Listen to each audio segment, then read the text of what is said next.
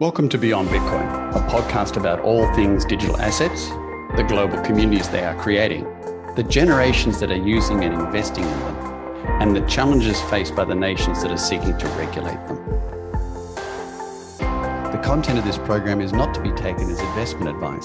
The opinions expressed in the program by the host and the guests are their personal opinions only. Remember, feel free to subscribe and share with like-minded friends. My name is Derek Graham. I'm the CEO of Portal Asset Management, and my co-host is Nitin Gower, Managing Director of State Street Digital Assets. Good morning, good afternoon, good evening, wherever you are in the world, and welcome along to another episode of Beyond Bitcoin. And of course, my name is Derek Graham, and I'm here with my friend and colleague, Nitin Gower. And good morning, Nitin. Hey, Derek. It's good evening here. Good morning to you. Great to be back in Austin. And again, a lot happening in this space. Now that the merge news has died down, let's give chance to other things that are happening around crypto. Exactly. Look, listeners will know that throughout these episodes, I've weaved in the occasional Star Trek statement or quote. And I can't help but weave in one today, and that is resistance is futile. You will be assimilated. And as many watchers of Star Trek know, the maverick crew of Star Trek don't get assimilated. They do resist, and they think their way around it.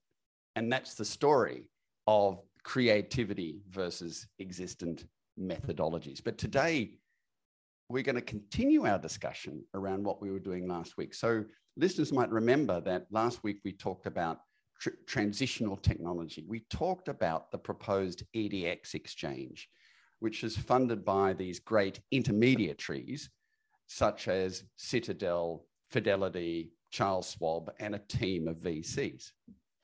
And that exchange was designed to look, smell, and feel like a traditional equities exchange so that institutions would be comfortable on onboarding. So I suggested that at the time, in fact, that it was designed as a flavor which was palatable to traditional investors. The terms you might remember was something around bait and hook.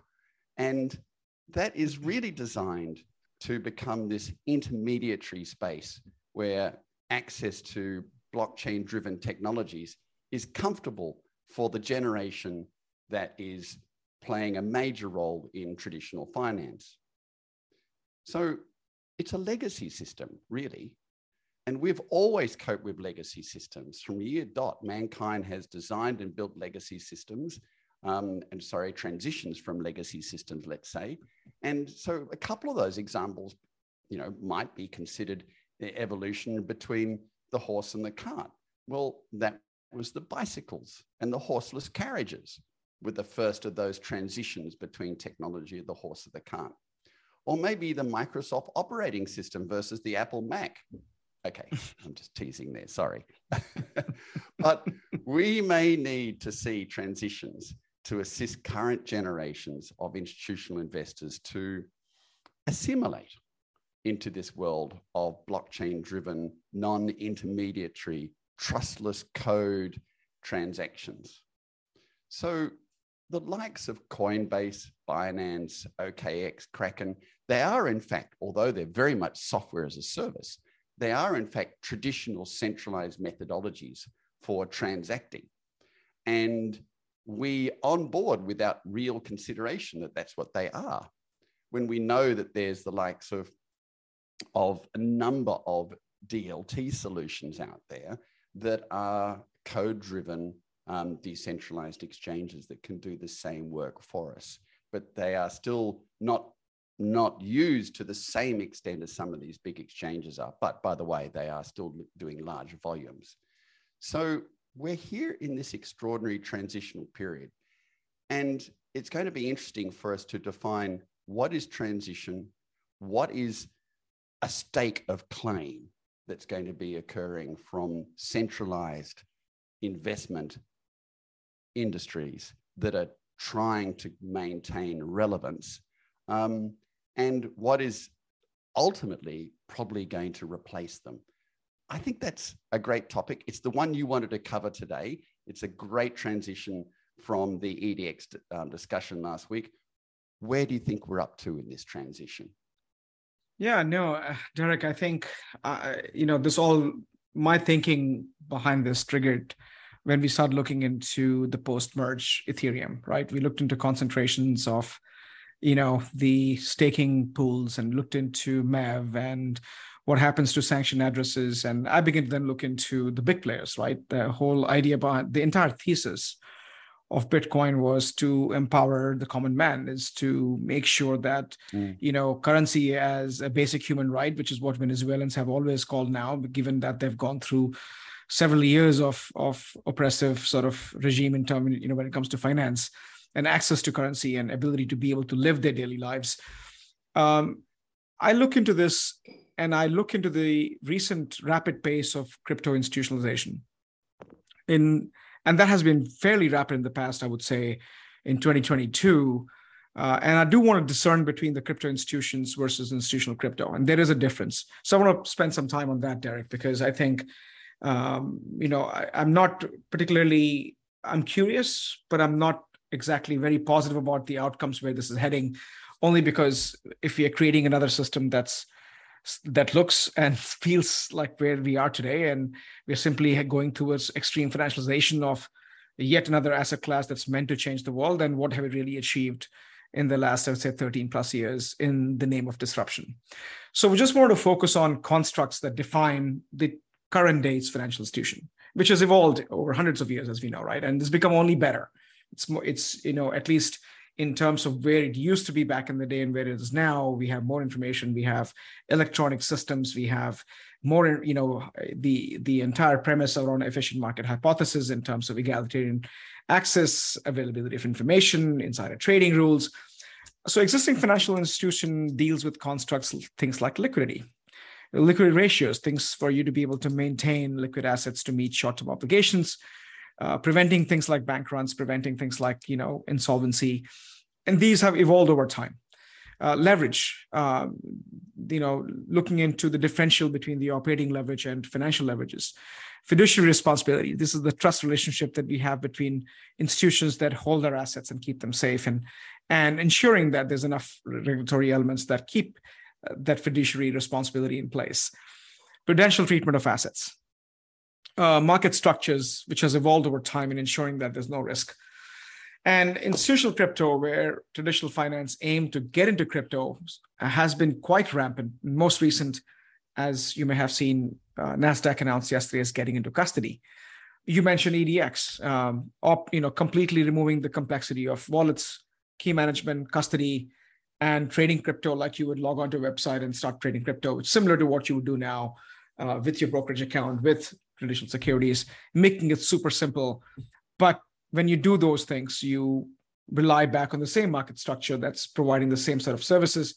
Who's custodian, who's providing liquidity, who's the market maker. We've seen that at BlackRock and sort of, their integration with Aladdin platform, which is their investment management platform. We've seen the recent announcement as early as last week in terms of Franklin Templeton offering digital asset strategies to the wealth managers in partnership with another crypto institution called, Eaglebrook Advisors, to make the platform available. So this is the initiative from traditional finance, which has taken these constructs and applied them to crypto. And then we look at crypto finance or disruptive finance, which begin to act like institutions. These are called crypto institutions. So Coinbase, BitGo, FTX, Galaxy Digital, Wintermute, these companies didn't exist prior to crypto's emergence to prominence. And next thing you know, they all have the same look and feel. They all are some of the remnants and some of the talent from Wall Street has gone and built this. They're exchanges, they're prime brokers, they're custodians, they offer payment services. They begin to look like what we do today with our fragmented nature of financial industry in general that has a sprawl in providing different functions from the industry perspective. And then there's another category which I particularly like is exponential finance. And this is, you mentioned this in terms of decentralized exchanges, DeFi protocols, lending pools, a little away still adhering to some of the tenets, but complex. I don't think people understand, and most common people don't have either access to it or understand how they work. It's really very niche crypto entities who understand the space and are able to deal with algo traders and folks who are having multiple wallets and are able to manage these things in a very systematic way. And if you look at any of those three options, I don't see them impacting the common man in any form or fashion, because the first two have become unreachable for a common man, and the latter part is only meant for crypto aficionados and crypto professionals in general. And to me, that's a problem. So I'm going to take a pause before I dive into. I'd like to spend a little bit more in terms of the evolution of existing market structure. What did blockchain aim to change and flatten that market structure?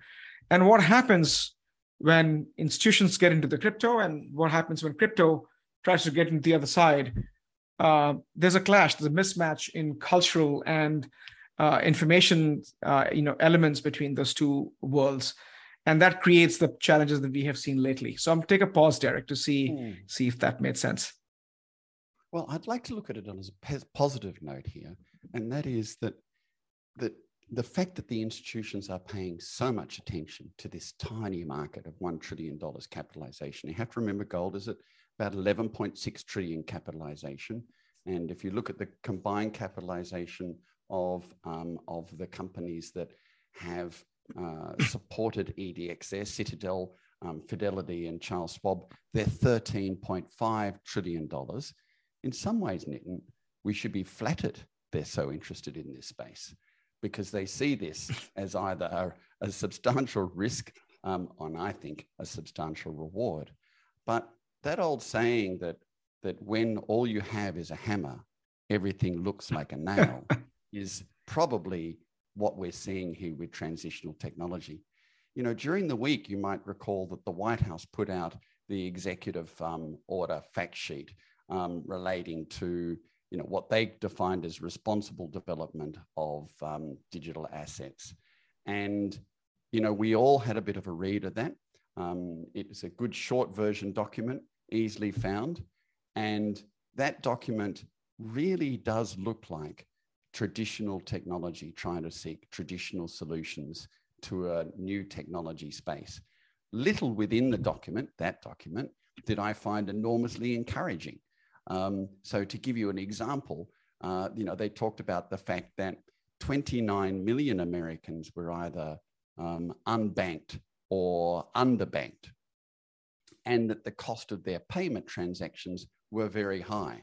Now, I can hear in the background riding in on horses. I can hear digital assets coming in because the cost of payment transactions can be very low and instantaneous and straight off their phone.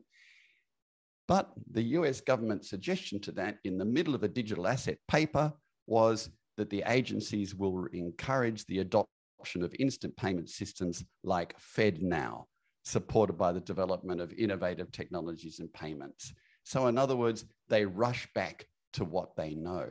So this is probably going to be a bit of a combination between, you know, wanting to stake ownership in the space and just not understanding, just taking to the space a hammer, looking for nails. Would you say that's the case?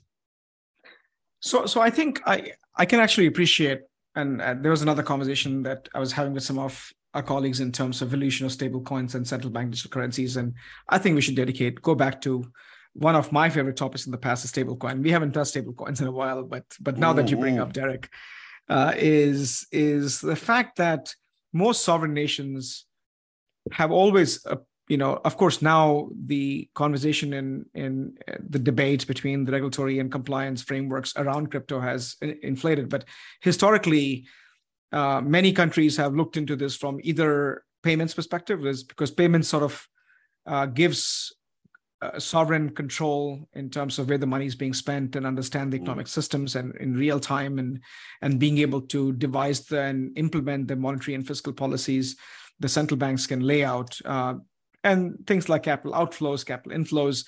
All these are indicative of the policy's effectiveness, which emergence of crypto has really challenged that notion. Second thing I think is every country's focus is on fiat, because fiat gives any policymaker enormous amount of control, and Yes. focusing on saying that if you're trying to solve a faster payment issue with crypto, if that's the only solution, which is not the case, then we do have a solution for it. And FedNow, which has been in making for a few years, which again is meant for US dollar faster payment system, which I think the US in general is far behind, only because of burden of legacy. And I think there's a lot riding on those systems. So I can see the interest there. I also see that crypto itself doesn't have enough market depth to address all the payments in the world. So there's a whole element of these things have to grow to address the demand on the bulk payment nature, that suddenly the global economic system is anywhere between, from payments perspective, is 28 to $30 trillion. I don't think there's enough crypto there to solve all those payment problems, regardless of volume and velocity of these currency that's moving in the system per se. And this is only payments. I'm not talking about other asset classes and like the $471+ trillion worth of traditional assets that are locked in the world.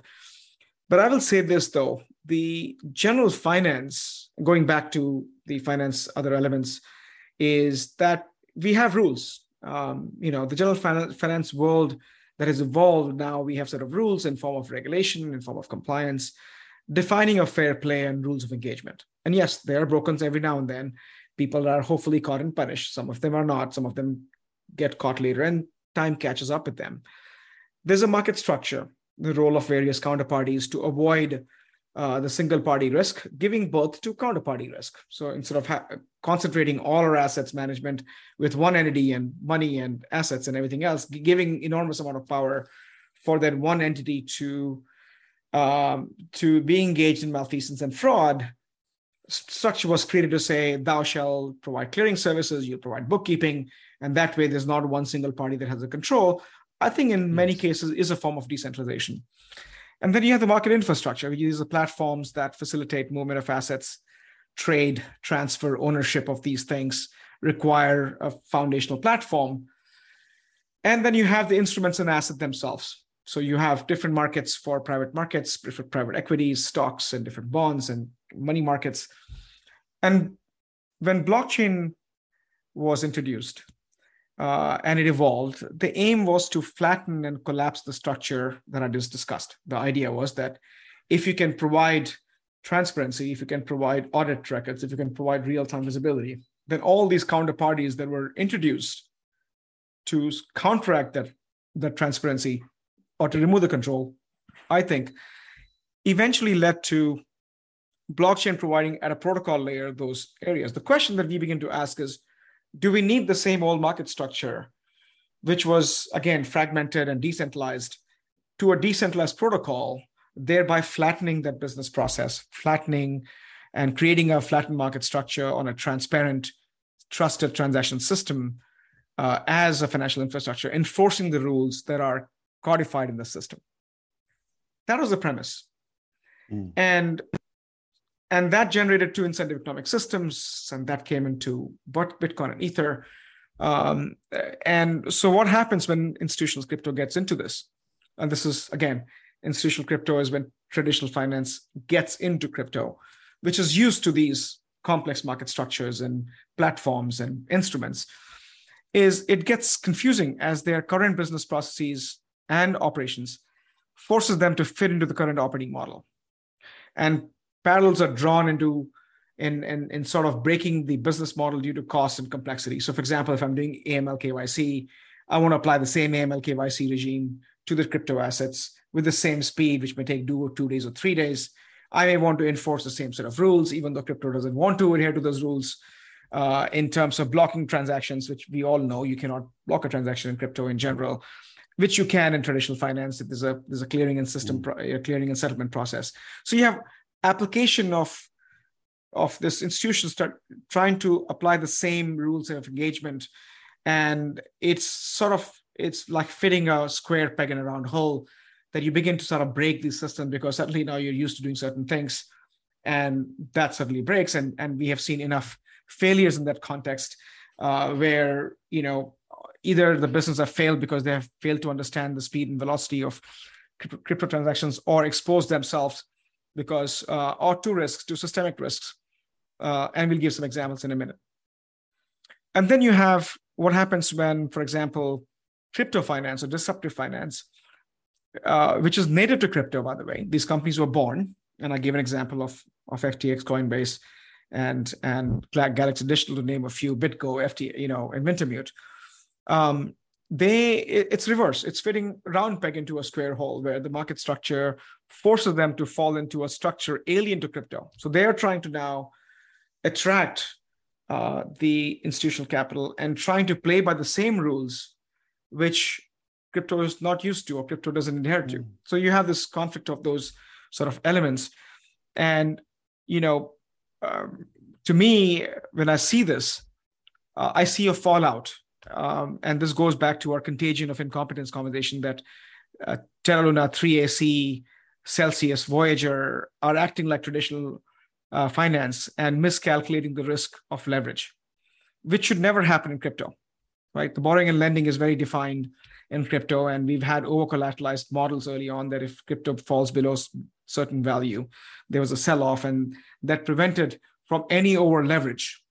And while it was not the most efficient use of capital, the contagion was limited to people understanding the risks and people ensuring that the investors and the folks who were collateralizing their assets understood the over-collateralization model and took right precautions. And all that changed when these entities begin to borrow with each other with a promise of massive return, which I think was misplaced.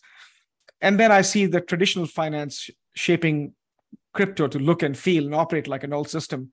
And we begin to see now EDX and Fidelity and crypto options trading and extra.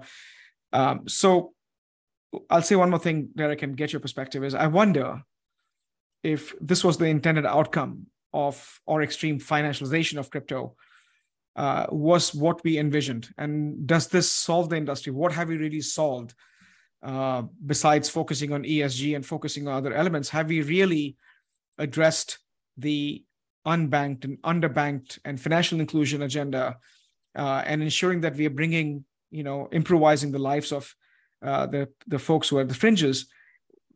Was that not the original intent? And where have we landed in 13 years? I'll pause here and get your perspective, Derek. Well, I think it's fair to say that this is a continued journey. This is a snapshot in time that you and I are talking about right now, and the listeners are listening to. It's a snapshot in time. And what we're going to expect is probably a number of parallel systems operating over a period of time, because it's not just technology generations that we're looking at, something that can move very fast, but it's cultural generations. We're talking about a culture that's used to being able to, well, if not on the telephone, but certainly via helpline, resolve issues through transactions that they've put through. Their culture that's used to having an intermediary in place and a government that's used to being able to control that. It's not what was originally envisaged, I'm sure, by Satoshi Nakamoto or he, she, or they. However, nothing is linear in this space. And so these expectations probably will merge and change, I think, over a period of time. So I think what was going to be really important for us is to have a heightened alert, just to make sure that we're watching things such as the discussion around the post-merge staking ownerships, and the fact that you really need to have about 60-odd thousand US dollars currently in value in Ethereum before you can become a direct staker. Therefore, you have to pool. Therefore, when you do, there are large pooling organizations. Therefore, we're starting to maybe not see decentralized staking occur as we suggest. That is an area that you've raised before. It's an area that I think it's worth being alert to. The areas that we see, I think, from major institutions, I'll go back to the beginning, to a degree, we should be flattered that these guys are entering the space, investing large amounts of money and trying to stake out, their ownership of it. But I think we should be aware too. And I think we should also note, as generations are coming, those guys are going to be looking at this and going, well, why would I trade on EDX when I can do a DEX exchange trade instantaneously for a fraction of the amount of money? So I think these are generational positions that a transitional technology is taking. But we should really watch, because it's going to be these generations that are going to try and put their anchors into the ground, I believe, and trying to stake claim. What do you think? No, absolutely, and I think it's an evolution, as you rightly said, and I think it's a point in time statement, and I think that hopefully, and I mean there is hope, Derek, in the sense that I see the few recent announcements, an event in Barcelona. This Monday, in fact, Celo Foundation. So Celo is a token that looks into connecting the world using your devices, and it's an ERC20 token that facilitates payments. So the idea there is that as long as you had a cell phone and you had Celo, you could make payment from any phone to any phone, which is solving a problem. And they essentially, the Celo Foundation announced Connect the World, a $20 million campaign to incentivize the development of high quality on-ramp and off-ramp worldwide. And I think that is a step in the right direction in sort of ensuring that we have the ability, and Celo actually in general has initiated many projects in the past and making the DeFi, the decentralized financing, more democratic in sense, more available to most people, and engage in education campaigns.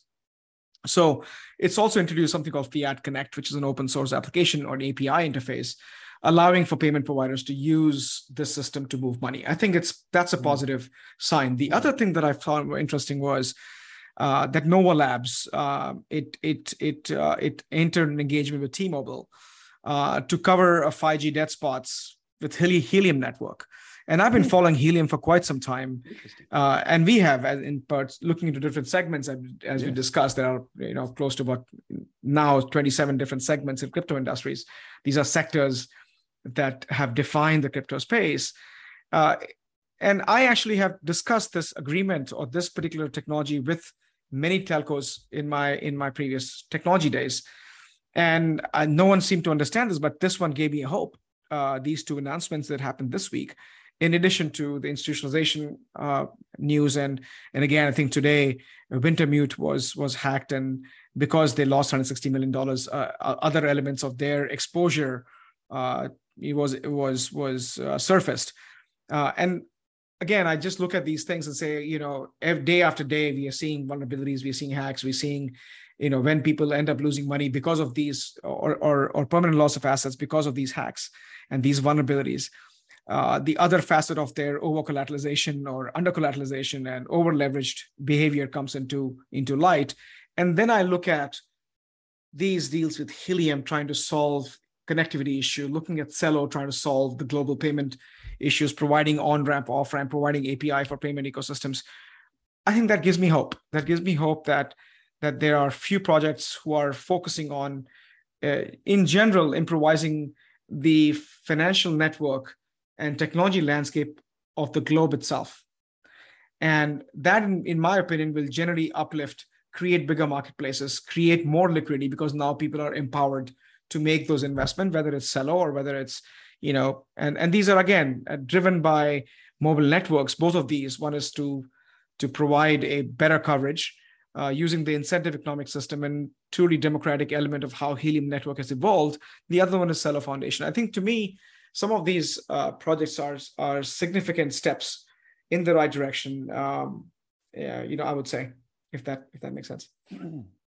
So Web 3.0, Nitin, is going to be very disruptive. In theory, its promise to be able to truly decentralize and empower consumers or just simply end users to become part of the economy should also balance and maybe drive and direct these centralized organizations that are going to be that are staking a claim now. And may I say, Web 3.0 is coming. So what do you think of that? I sense that Web 3.0 may well be the ultimate teller of who's going to be centralized, and what centralized exchanges and what centralized services are going to exist or not exist. Pure economics. No. I think, again, I've written a lot on Web 3.0 and its evolution and its emergence, right? And it's not just a fad, in the sense that I have firmly believed that Web 3.0 can only succeed. So the whole premise of Web 3.0 is creator-led economy and an ability for people to own whether it's content, their data, their identity, and things related to them, your healthcare records. And if you want to be able to have a creator-led economic system, we are in charge of things that we value. If we don't do that, then there's always a Web 2.0 world where you can give your data, give your identity, and let some other platform monetize it because you can keep them safe. So there's a huge education campaign that needs to be understood, that what does it mean to own? Because when you own something, it comes with responsibility. And when you own something, you need to be able to engage either in a negotiated conversation or engage in a mechanism that understands the value of relinquishing control or giving partial control to an entity and ensure that it's not misused because you're able to monetize it. So it's a creator-led economic system. It is and have to absolutely be part of the participative economic system where you have to participate actively. So if I'm blaming Facebook for monitoring my data, well, a part of the blame goes to me because I have fueled that platform with all my posts and all my content. And if I choose to monetize it, then I have to be responsible and understand the mechanics and understand the constructs of Web 3.0. And so I think there's a little bit of the responsibility on every individual who would like to see this Web 3.0 sort of vision come to fruition. Until then, whether it's crypto institutions or institutional crypto, they are still a Web 2.0 thinking. It's a mindset. These are still centralized systems. And anything that becomes too big, especially in terms of value, has the potential for it to be compromised, whether it's due to greed or due to systemic failures, I think. So when you talk about responsibility, that's really extraordinary, because if you see the generations that are coming, they know about their devices. They know the power of their devices. They know what they can do with their devices. And they're an absolutely integral part of their life. So by example, if they're using a Web 3.0 solution like Filecoin, and they turned around and said, look, I've got 0.5 terabyte on my phone. I really don't use it. I'm happy for Filecoin to store data on it and to utilize its CPU capacity, by example. Same with my iPad or my laptop, et cetera, on the way through. You are taking responsibility that your devices are online. You're taking responsibility that your devices are working because you're getting paid in a token. But what you're doing, without possibly consciously thinking about it, is you're disrupting the giants like AWS, and you're disrupting the centralized solutions around the world. And it may well come to the generations that are coming that their knowledge of their devices, their utilization of their devices, they'll start making money out of those devices rather than just use them as we currently tend to use them as Web 2.0, where we simply look into what is on offer and take it and pay for it.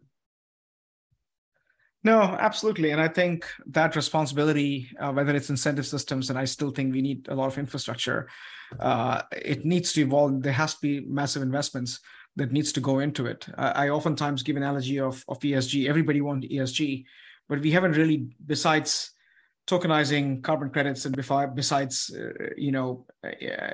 trying to prevent usage of fossil fuel, we still need the energy. And what have we done to progress to ensure that we have the right infrastructure to consume less energy and rely upon more renewable energy resources? I find that argument, at least in the Web 3.0 world, is that we haven't significantly make significant investments in infrastructure that needs to support that thinking, whether it's massive networking, massive compute infrastructures, massive, and if that infrastructure is still centralized, then it doesn't really matter what you're tokenizing, because you still have to go through the same pipes, you still have to go through the same storage mechanisms, and then you end up losing some of those elements. And I think Helium, that's why it's interesting, because they have taken the same for the low-ray WAN, the low-ray validated network model, and democratized to say, hey, if you want to host sort of some equipment on your house and provide the connectivity and constant connectivity, then that could be then piped into the existing elements, and then you have control in terms of, I think some of those thinking would have to evolve, but I also don't believe that everything will be decentralized. You do need, some of the investments are so big that I don't think there are business models that can evolve for individuals. So transatlantic cable, the ocean cables, for example, it has to be owned by entity unless the government entities own it. So I think there's a little bit of that But there's a balance. I think we can come to a balance where we can devise some of these things. So Web 3.0 to me, again, is an interesting long tail play. Though I don't know, Derek, how did we veer into Web 3.0 from crypto institutions to crypto? It's an interesting conversation. I think that we have we have moved into a whole new area, which I think needs its own, I would say, time and show. Yeah, certainly does. Well, at the very beginning of this, we started with the statement, resistance is futile and you will be assimilated. I actually tend to think that ultimately that will happen and Web 3.0 will play a major role in that. But that doesn't mean total assimilation, does it, Nitin? Because this need for centralized infrastructure is still going to be there in many cases. And I think that's the reason why we meandered our conversation from centralized exchanges through to Web 3.0 on the way through. And so for the listeners, really, we've had a conversation about a snapshot in time. There's no immediate change to everything. It's just a steady evolution into what's happening. And you are active in this space in regards to often attending committee meetings and governmental institutional meetings and seeing them grapple with what to do in this space. And that is going to probably happen for the next 10 years at least, would you not say? No, I think so. And I think I've seen massive appetite, both in terms of learning and, many entities that I've met, both in terms of the institutional world and some of the global sort of government bodies that I've worked with, as a technologist. There is an appetite and they are amenable to learning and giving themselves that advantage that they need. And I think that to me also is very encouraging. And, so I think I still think it's a long-term play. I still think it's a 10-year journey, including some of the central bank digital currency projects that you mentioned and some of the growth of these ecosystems.